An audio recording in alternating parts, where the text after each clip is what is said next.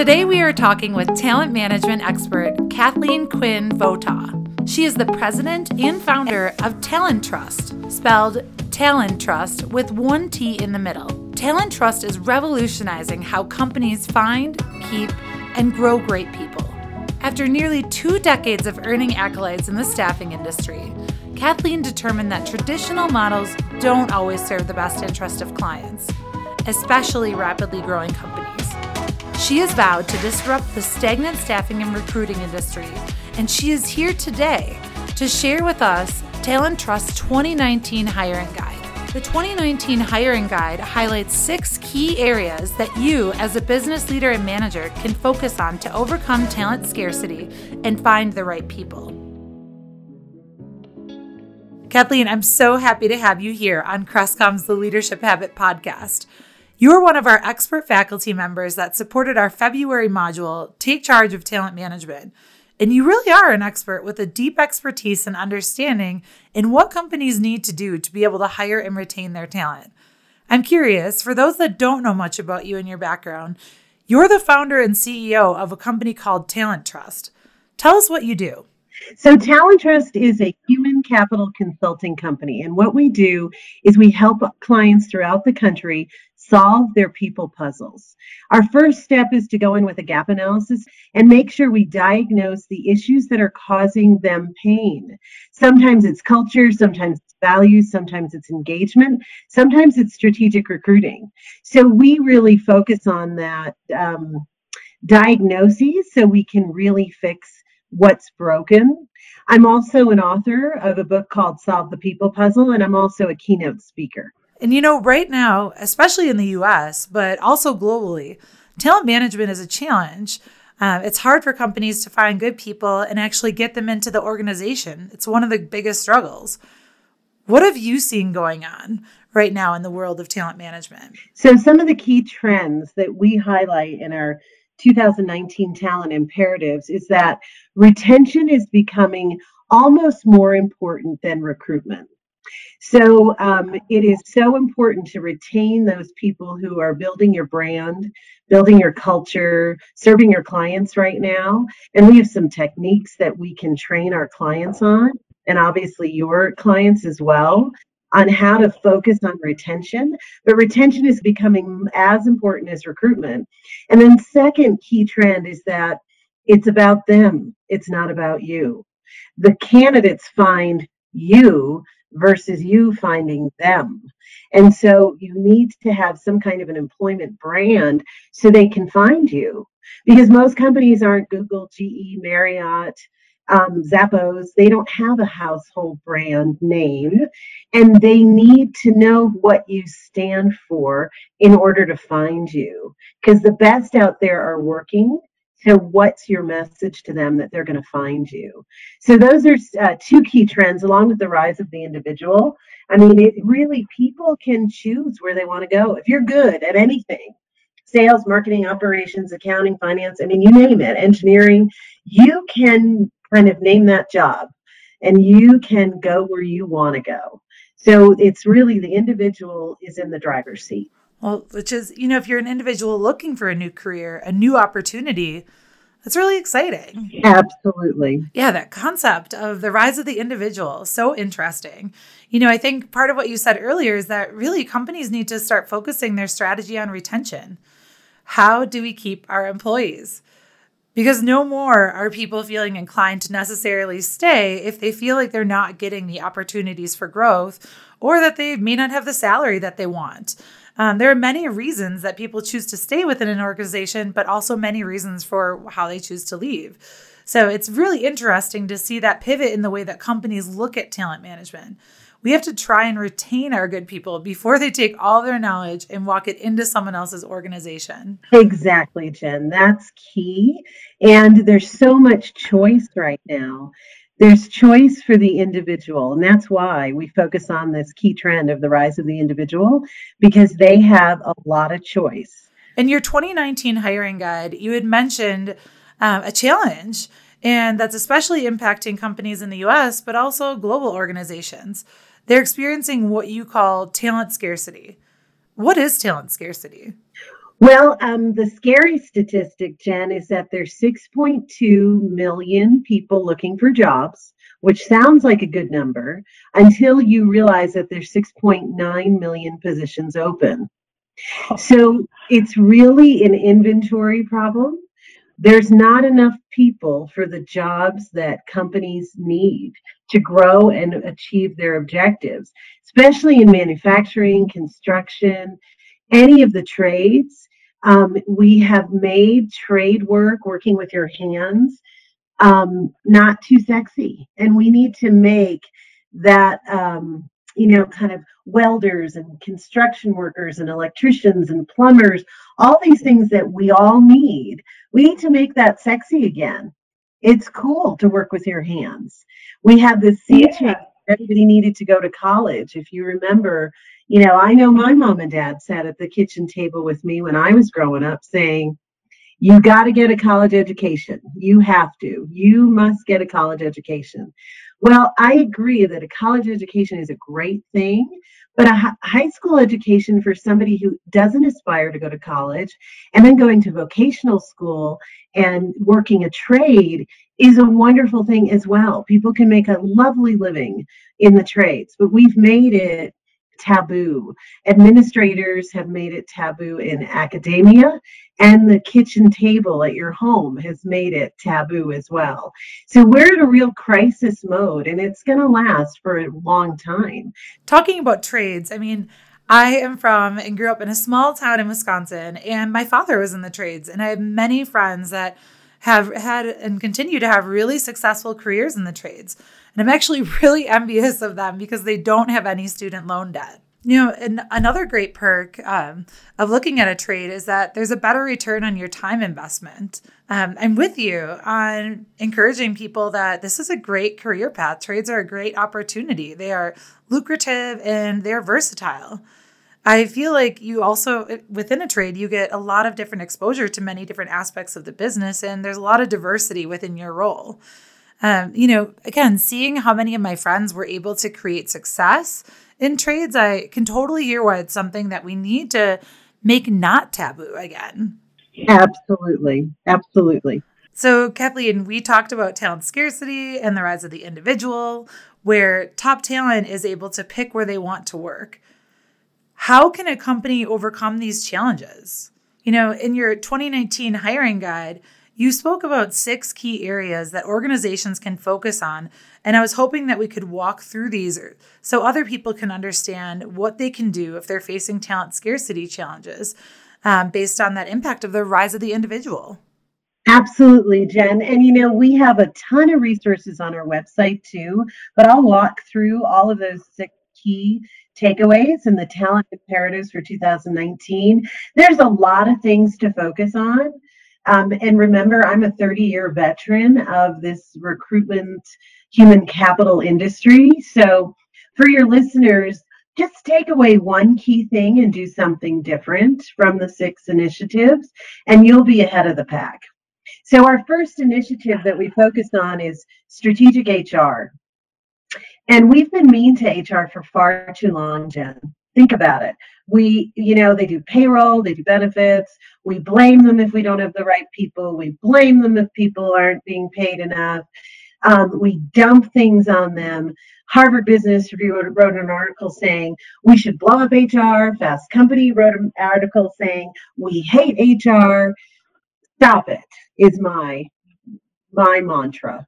Start putting strategic HR at the table. Make it report into the CEO, the owner, the president, whatever you call yourself. Start putting your people first. We talk about people are our most important asset. Well, let's start putting them first and showing them that they're our most important asset. Because you can have all of the initiatives and innovation in the world, but if you don't have people to execute on it, nothing's going to get done.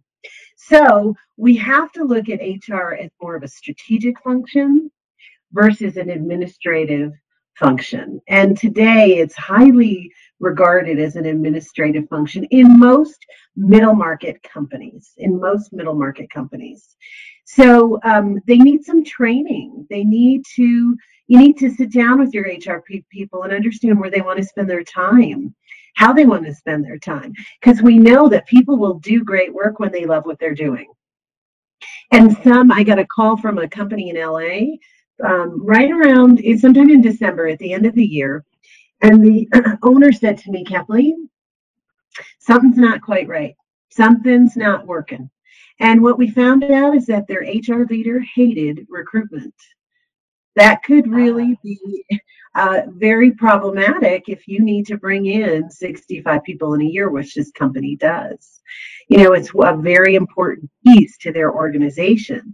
So get real clear on what you need in a strategic HR leader and get real clear that they align with your values. So that's message number one for us. Yeah, that's right. HR, it isn't just about payroll.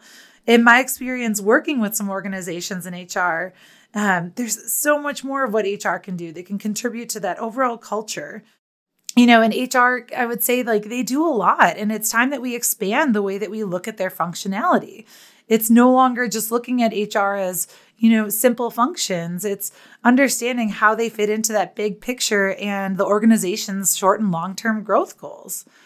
If we don't have an HR department that's going to focus on the people who are at your organization, who else is going to work on keeping your people, right? No one.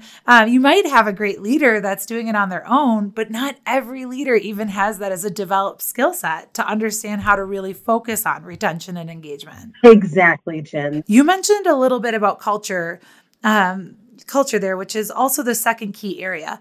Tell me a little bit about that culture and brand and why the second step why this is the second step or key area of focus. So the second key imperative we want you to focus on is culture and employment brand. We believe it's foundational to have good systems and processes around your people. So I talked a little bit in our introduction about kind of knowing who you are so people can find you.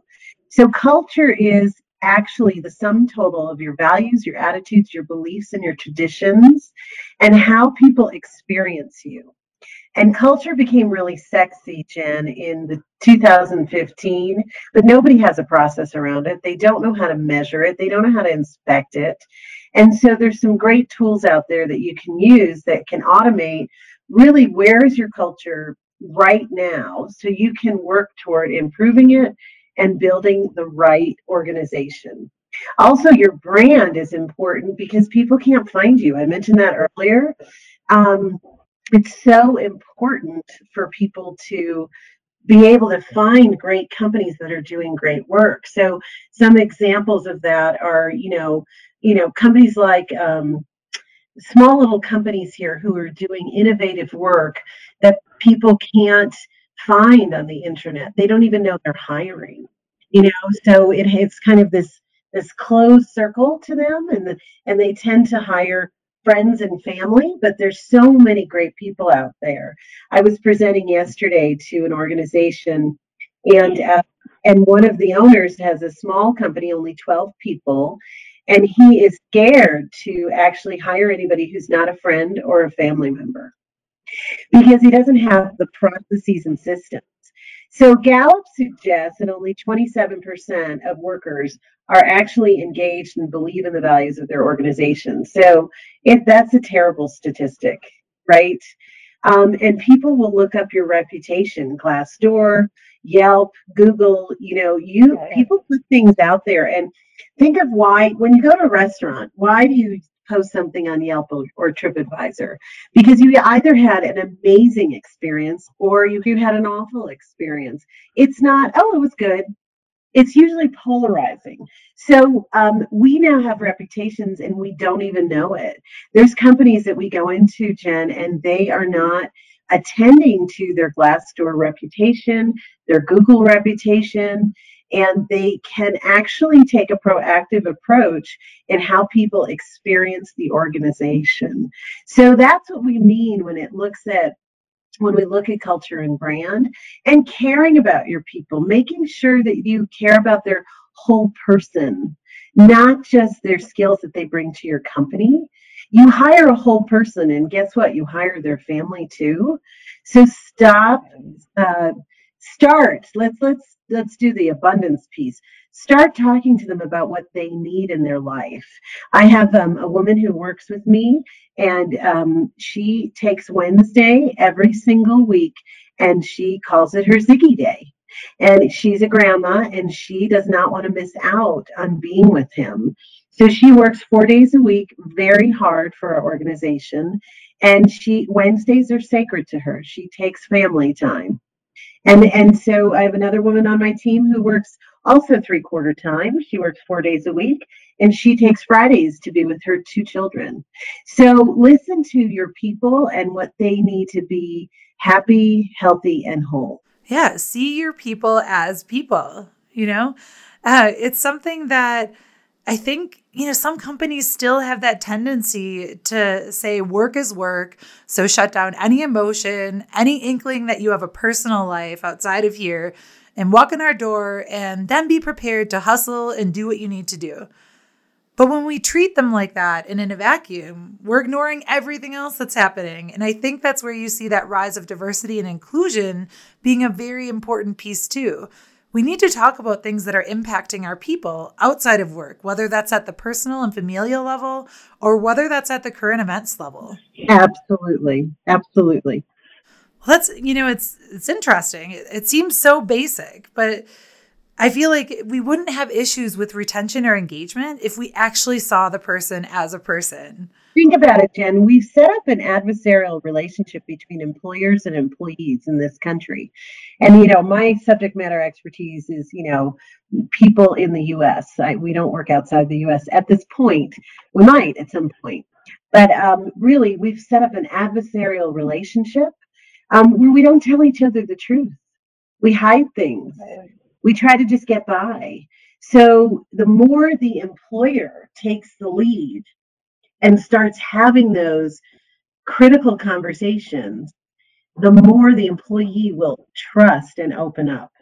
This is not a one-time fix. You don't walk into a team meeting and say, okay, tell me the truth, everybody. What's going on?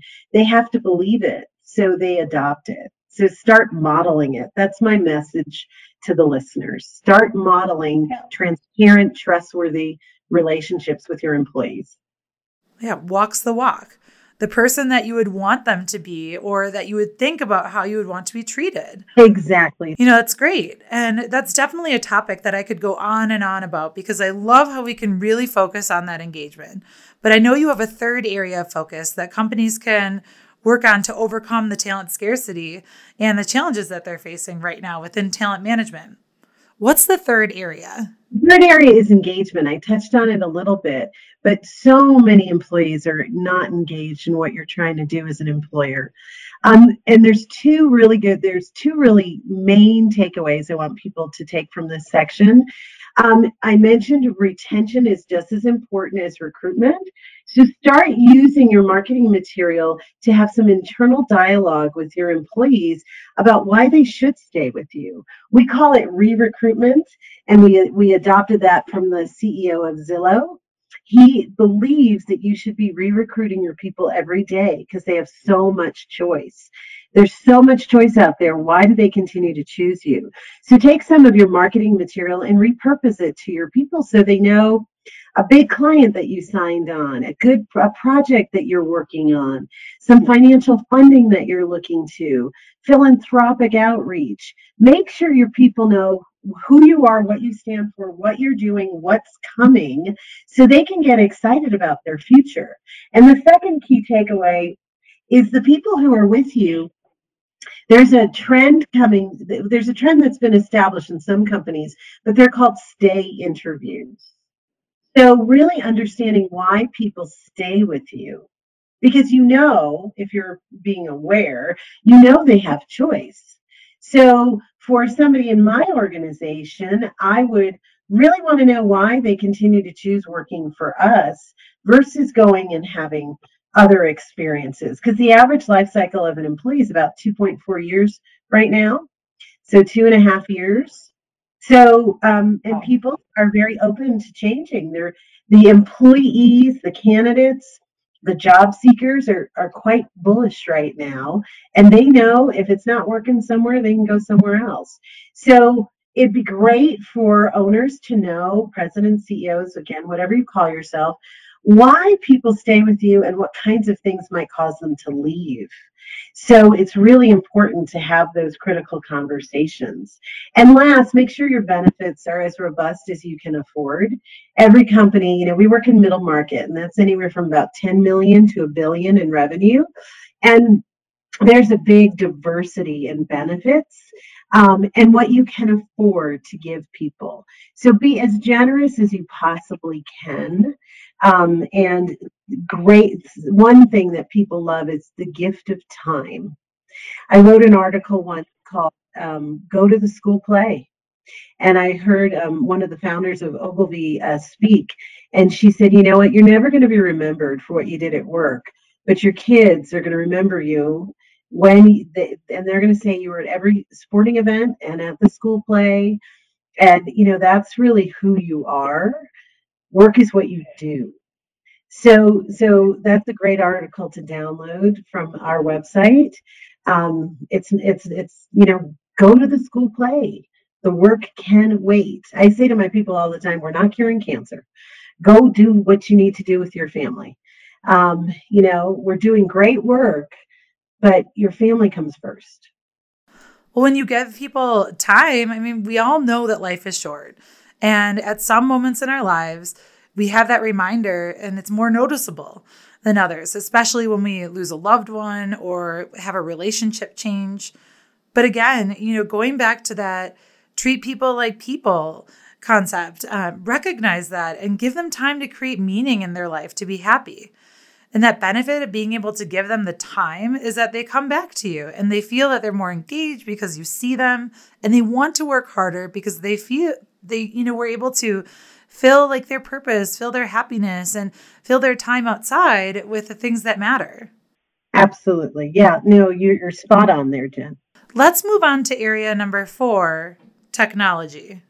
Oh, and technology, full disclosure, disclaimer before I talk, I'm not a technology girl. However, technology is becoming very well used in the human capital space. Artificial intelligence is starting to help companies select people. Virtual reality is helping people train people. I heard a TED talk in Denver, TEDx in Denver. They're using virtual reality to train inmates on what it looks like on the outside if they've been incarcerated for a long time. And the gentleman who was speaking is a mental health professional, and he said, it's been amazing. One of the inmates he'll never forget put the virtual reality on, and he started to cry. And he said, I forgot what it felt like to be free. And so virtual reality is helping people train on machinery, also on welding. There's a great company here in Colorado, and they couldn't find welders. There's a shortage, as we talked about earlier, of people in the trade. So you know what they did? They opened a welding training school. They just weren't going to take it anymore. So they put their destiny in their own hands. They started a welding school. They took one of their buildings and repurposed it, and they're using virtual reality to train people on welding. So virtual reality is going to be huge in training because you can simulate what you want people to do. So it's super cool. So I know enough to be dangerous, but don't ask me how to. And then analytics, like measuring things. There's great little tools out there like Amplify helps measure engagement. Tiny Pulse is a really nice integrated tool that you can keep the pulse on your company's culture. You can do cheers for peers. There's a suggestion box, and you can benchmark it against the rest of the industry. There's also applicant tracking tools that can also act as a CRM tool to the candidate population. So there is so much out there that is low cost, not no cost, because a lot of these are software as a service opportunities. So it is an investment, but it's a very wise investment to get ahead of this talent scarcity issue So you can really have the statistics and the data to show your executive team what you're doing. So the technology is really fun. It's really fun, and it's enabling us to be more data driven about the human capital space. Very interesting about the way that companies and organizations are using artificial intelligence for training. I had no idea that it was being used in that way. So that's really exciting to think. I've seen it done before in the sense of doing a simulation of a day in the life where it's about a 4-hour simulation, and it might be someone that a company is considering maybe promoting to manager or director or C-suite level. And they put them through a simulation to see how they would handle the challenges that will come up. And that part is really interesting. But I love just really how you can embrace that to help your training needs. Training is so important to everything that we've talked about so far. The other thing that I've seen companies do with technology is the virtual interview, where they're able to have a screen and they give you a question and you have 2 minutes to formulate an answer and then 2 minutes to give your answer. And it's great because it saves time of the individuals interviewing, and they can see what this person would be like and whether they would want to move forward and bring them in for an in-person interview. That's surreal. If you even look back 10 or 15 years ago, we were still using paper applications. Okay, maybe a little bit longer than that, but it was definitely in my recent history. And, everything that we do now, it's so much different. Yes, embrace technology. It'll help you be better. It's great. My gosh, I think the one thing I would say, and this is probably a grievance, that for the companies that are still using that process for their online applicant systems to have an individual upload their resume, but then they still require you to enter the exact same information that's on your resume manually into their process or into their screen. I think feels like a time waster. It can definitely feel like it's redundant, and it extends that process of actually applying, which it can feel really daunting for some people. And it can make you think like, are there limitations in the organization's technology? Do I really want to work here? And so, again, technology can really help to alleviate concerns and help us moving in the right way, whether that's in our applicants, whether that's in how we interview people, so many different ways. I agree.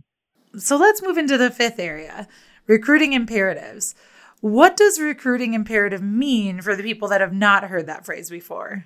So it's really important that recruiting be treated as a sales process within your organization. And that is a huge paradigm shift for people, Jen. They don't really understand that they need to build a process around getting people engaged and interested in the company, or they're never going to find them. So I talked to you earlier about employment brand. That's the first step to your recruiting imperatives. And then the second step is lead generation. Where are the candidates going to come from? How are you going to fill the top of the funnel with people who are culturally adept at working with you and also have the skills to work with you? And then third, engaging them in some way over time.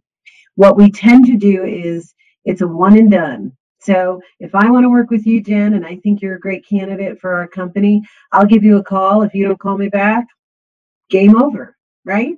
Well, you have to touch people just like you do in the sales process. It's marketing 101. People don't really look at you if they're gainfully employed until they get 8 to 12 touches. They have to know about your company. They have to understand who you are in order to engage, because most of these people are gainfully employed. You heard the numbers earlier. I'll give you an example. One of our clients that we're doing work for out in Minneapolis, St. Paul, one of our recruiting team members had to touch a candidate 14 times before he would take an interview with our client. Does your recruiting department have that kind of rigor to reach out 14 times to the same candidate? And ultimately, this person was hired and is a great fit for the organization. But it took 14 communications and touches to do so. And recruiting systems, unfortunately, are still hiring people that fail about half the time. And we have to be really careful to hire for the culture, attitudes, the values, beliefs first. Culture trumps everything, as my friend Gustavo Granatsky says. He wrote a great book, says culture trumps everything. And it does, because when you think about why you let people go, it's not usually because of their skills, it's because of their behaviors. And people get terminated or separate from the company because they don't fit the values, the attitudes, the traditions, and the beliefs. So recruiting is a sales process, and we have a 6 steps process that we bring our clients through. We teach them and we actually manage it for them. So there's a lot of rigor around it. There's technology involved, but we have to get out of the old post and pray and hope that people will come. This is not Field of Dreams. They're not just going to come if you post a job. Well, you touched on it earlier, like about the brand. And I know that many of my friends that are looking for opportunities, or for people that I've worked with, really one of the first steps that they're taking beyond finding that job is to go right over to Glassdoor to understand and see what that organization's culture looks like. To the extent that you as an organization embrace Glassdoor, I think you can really use it to attract higher caliber and quality candidates. Because as a top performing candidate, one of the things that you want is culture. As career coaching, when I do that with my clients, the main thing that my millennial clients want is a culture. They want that right culture where they can fit in, there's opportunities, and they are jumping into Glassdoor and they're seeing that if they're seeing that the culture that you have is horrendous, or that there's no growth opportunities, or maybe that they don't offer trainings, they'll just kind of walk away. They don't even want to bother with it up front if they're seeing that it's not going to meet their needs. So on the flip side of that, when you're in HR, I also think that you have to be looking at Glassdoor to understand what your current employees are seeing. Absolutely. Absolutely. I know that whether it's someone posting about their current salary and how they can be destructive to someone if they see that someone is making more than they are and they're still employed with you. So I think paying attention to Glassdoor can just be a great way to be able to understand how people are seeing your brand and how people are experiencing your culture. And you can use this as data to make different changes. It is. And, Glassdoor is a great tool, but it's not the only tool. Google also has reviews. Indeed has reviews. So don't just focus on Glassdoor. It's one of many that have surveying your company and your culture from a candidate perspective. So get involved in the discussion. But one thing I want to make sure you and your listeners understand, Jen, is that 32% of candidates will choose a better culture over money. They'll take 10% less compensation to work in a culture that they believe they fit and they will thrive in. Everybody wants cultural alignment. They don't want to work for somebody that they don't want to work for. And they're not going to just, money's like the fourth or fifth criteria for people when they're taking a job. It's culture, it's attitudes, behaviors, beliefs, the type of work you're doing, its purpose. So get real clear on that, and then the money will come. But just get clear on that first. That's a great point. Just focusing on an understanding of what they're looking for and what they want to see and how they're making their decisions on whether or not to go with you. And especially, I think it is a pivot from where they were historically, just with the cost. Let's move on to your final point, the social enterprise. This is the 6th area to focus on. What does social enterprise mean for someone or a candidate looking for a new job? So I first was introduced to social enterprise through an organization called the Association for Corporate Growth. And every December, we celebrate companies and it's also ACG Global. It's a 15,000 person member organization. And they celebrate companies that purposefully give back. So think of Tom's Shoes. Every time you buy a pair of shoes from Tom's Shoes, they give a free pair of shoes to a child who has none.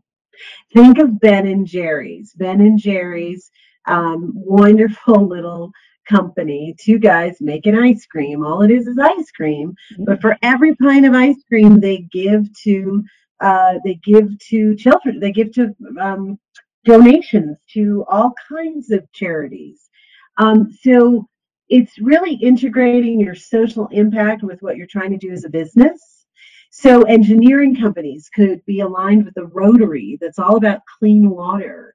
There's so many ways you can kind of take your social values and work alongside your financial goals and your business goals and start telling people what you do and what you stand for. I mean, a lot of times business owners give graciously, but never talk about it. In this talent scarcity environment, it is a marketing tool to tell people what you do and what you stand for. I'll give you an example from my company. We support Goodwill Industries because it's about the dignity of a job for everybody. We also support organizations like Girls Inc. and Colorado Women's Chamber of Commerce because we believe in women leading alongside men every day in every position and really closing that gender gap and inequality. So that's what we stand for. That's why we do what we do. What you do? What's your message? What are you embracing socially? It's okay to own it and talk about it because those people who are aligned with those social values are going to seek you out. And wouldn't that be groovy? Then you feel like your work has an added layer of meaning. Absolutely. Yeah, no, you're spot on there, Jen. I too am helping to contribute to Goodwill, as your organization does. I too am contributing to supply someone with a pair of shoes, or with Warby Parker, a pair of glasses. I love that Ben & Jerry donates based on their ice cream sales because I'm obsessed with that ice cream. So, now it's even greater to know that every time I buy that pint that I'm doing good. I'm joking. It's not an extreme level of good, but I at least know that there's a contribution that I'm making. And, as an employee, it's even more important. You really do get to feel that you're a part of creating social change. Right. Yeah. Even a small part.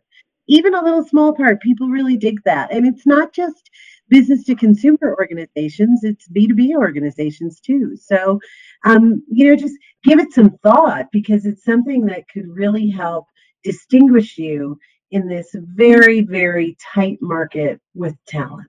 Thank you so much for your time today, Kathleen. Do you have any last thoughts or insights that you want to share with our listeners? No, I really appreciate this opportunity. I love ChrisCom International, and thank you for having me. And please visit our website. I'm sure Jen will tell you more about that. And we look forward to sharing more resources with you over time. All right. Thank you, Kathleen. Thank you, Jen. Thank you for tuning in to our interview with Talent Trust CEO and founder Kathleen Quinn Votaw. For additional resources on talent management or to download Talent Trust 2019 hiring guide that we discussed today, head over to talenttrust.com/resources. That is Talent Trust with one T in the middle. Or head over to our show notes and follow our link.